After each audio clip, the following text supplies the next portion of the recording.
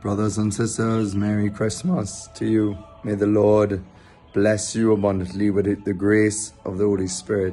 I mean, Christmas is an awesome mystery. It's in the true sense of the word awesome. It's, I've been praying a lot in my own life for the greater gift of awe and wonder. We have to instill this sense of awe and wonder at this incredible mystery that the invisible God, so longing, preparing world history for that moment where he would become one of us. Seems like a fairy tale to people without faith, but it's so good to be true that it's maybe why we struggle to believe it. But at the heart of our faith is this so good to be true truth that God would become one of us to enter into our very humanity, into our flesh, so that we could see his face.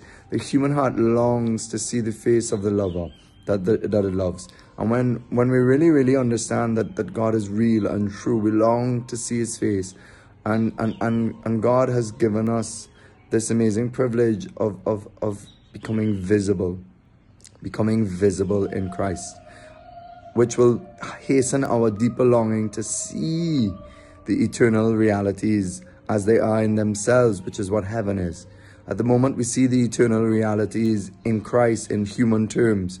But at the end, Christ is a foretaste. He points us, directs us to long even further for the eternity that hides behind his eyes, that the divinity that he has in his soul, that is united to his soul, calling us to hunger even deeper for heaven.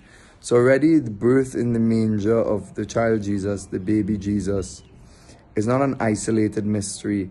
It already, Christ is being born so that something else is being born. Our elevation into grace, our elevation into the divinity, our elevation to another way of being. And remember, Christianity is this. Christianity is another way of being. It's a whole new creation amidst the creation. It's a new creation within the old creation, you could say.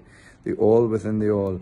And so we have to pray that we have this keen sense that we live in the world with a Catholic imagination, not with a worldly imagination, not with just what our senses tell us.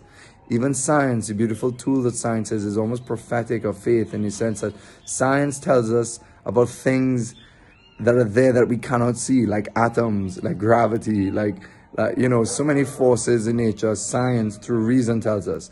But faith also tells us there are things there that we cannot see. True things, real things, powerful things. And so in the manger in Bethlehem, let us not make it a cozy image. Let us not make it something that is not real, that Jesus Christ became flesh. It's a human historical event. It's something that happened in history and that presents itself in mystery. And so we ask the Lord today to open up our eyes and our hearts this Christmas to really appreciate with Mary and Joseph the adoration of the invisible mystery becoming visible. What I also want to say is that for me personally, this Christmas, I've been thinking for the first time of Christmas as the birth of a sacrifice. That when we hold in our minds the mystery of Bethlehem and the mystery of Calvary at the same time, we realize that what's happening in Bethlehem is in forsake of Calvary. And not only for sake of Calvary, but the Easter tomb, the risen glory. So let's try and hold the mysteries together this Christmas, because already they're present in Bethlehem. The suffering of that cold winter night is present. The suffering of Mary and Jesus being excluded from their homes. The loneliness that they maybe felt before the shepherds arrived, before the wise men arrived. That loneliness, just themselves, as on that night where people were with others and family and friends, they were alone. But yet in that aloneness, they discovered the great, awesome Christ, that they had everything. And it's how maybe through the events of life, we might be excluded from certain things, but it's in view of God creating a space for a deep intimacy. So many of us this Christmas will experience the suffering side of Christmas. Maybe we've lost a loved one. Maybe we're excluded from some family member. Maybe we have COVID. Maybe we have COVID and we're isolated at home. Maybe we can't celebrate with our family. Try and see in that, drink deeply and taste something of the suffering of Mary and Jesus in Bethlehem. But try and go beyond that suffering to drink at the joy that Christ is born in the midst of that suffering. And that's our eternal Christian message, that in the trials, the tribulations of life, that Jesus Christ is born, that the divine hides himself and becomes visible and manifests in human suffering.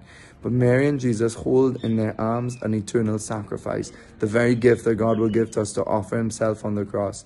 That when we die before the Father, that Jesus has knitted to us that offering of himself in baptism, that we can offer the Father at that moment of death, when we become before the Holy Father, the eternal Father, our good Father, and say, Father, for all my sins, my infinite sins against your infinite justice, I have this beautiful gift, this free gift that you supplied. Thank you, Father. We would stand in gratitude with the baby Jesus in our hands, which, by the way, should call to mind the Eucharist. The tender fragility of the Eucharist is already the mystery of Bethlehem enshrined in the Eucharist.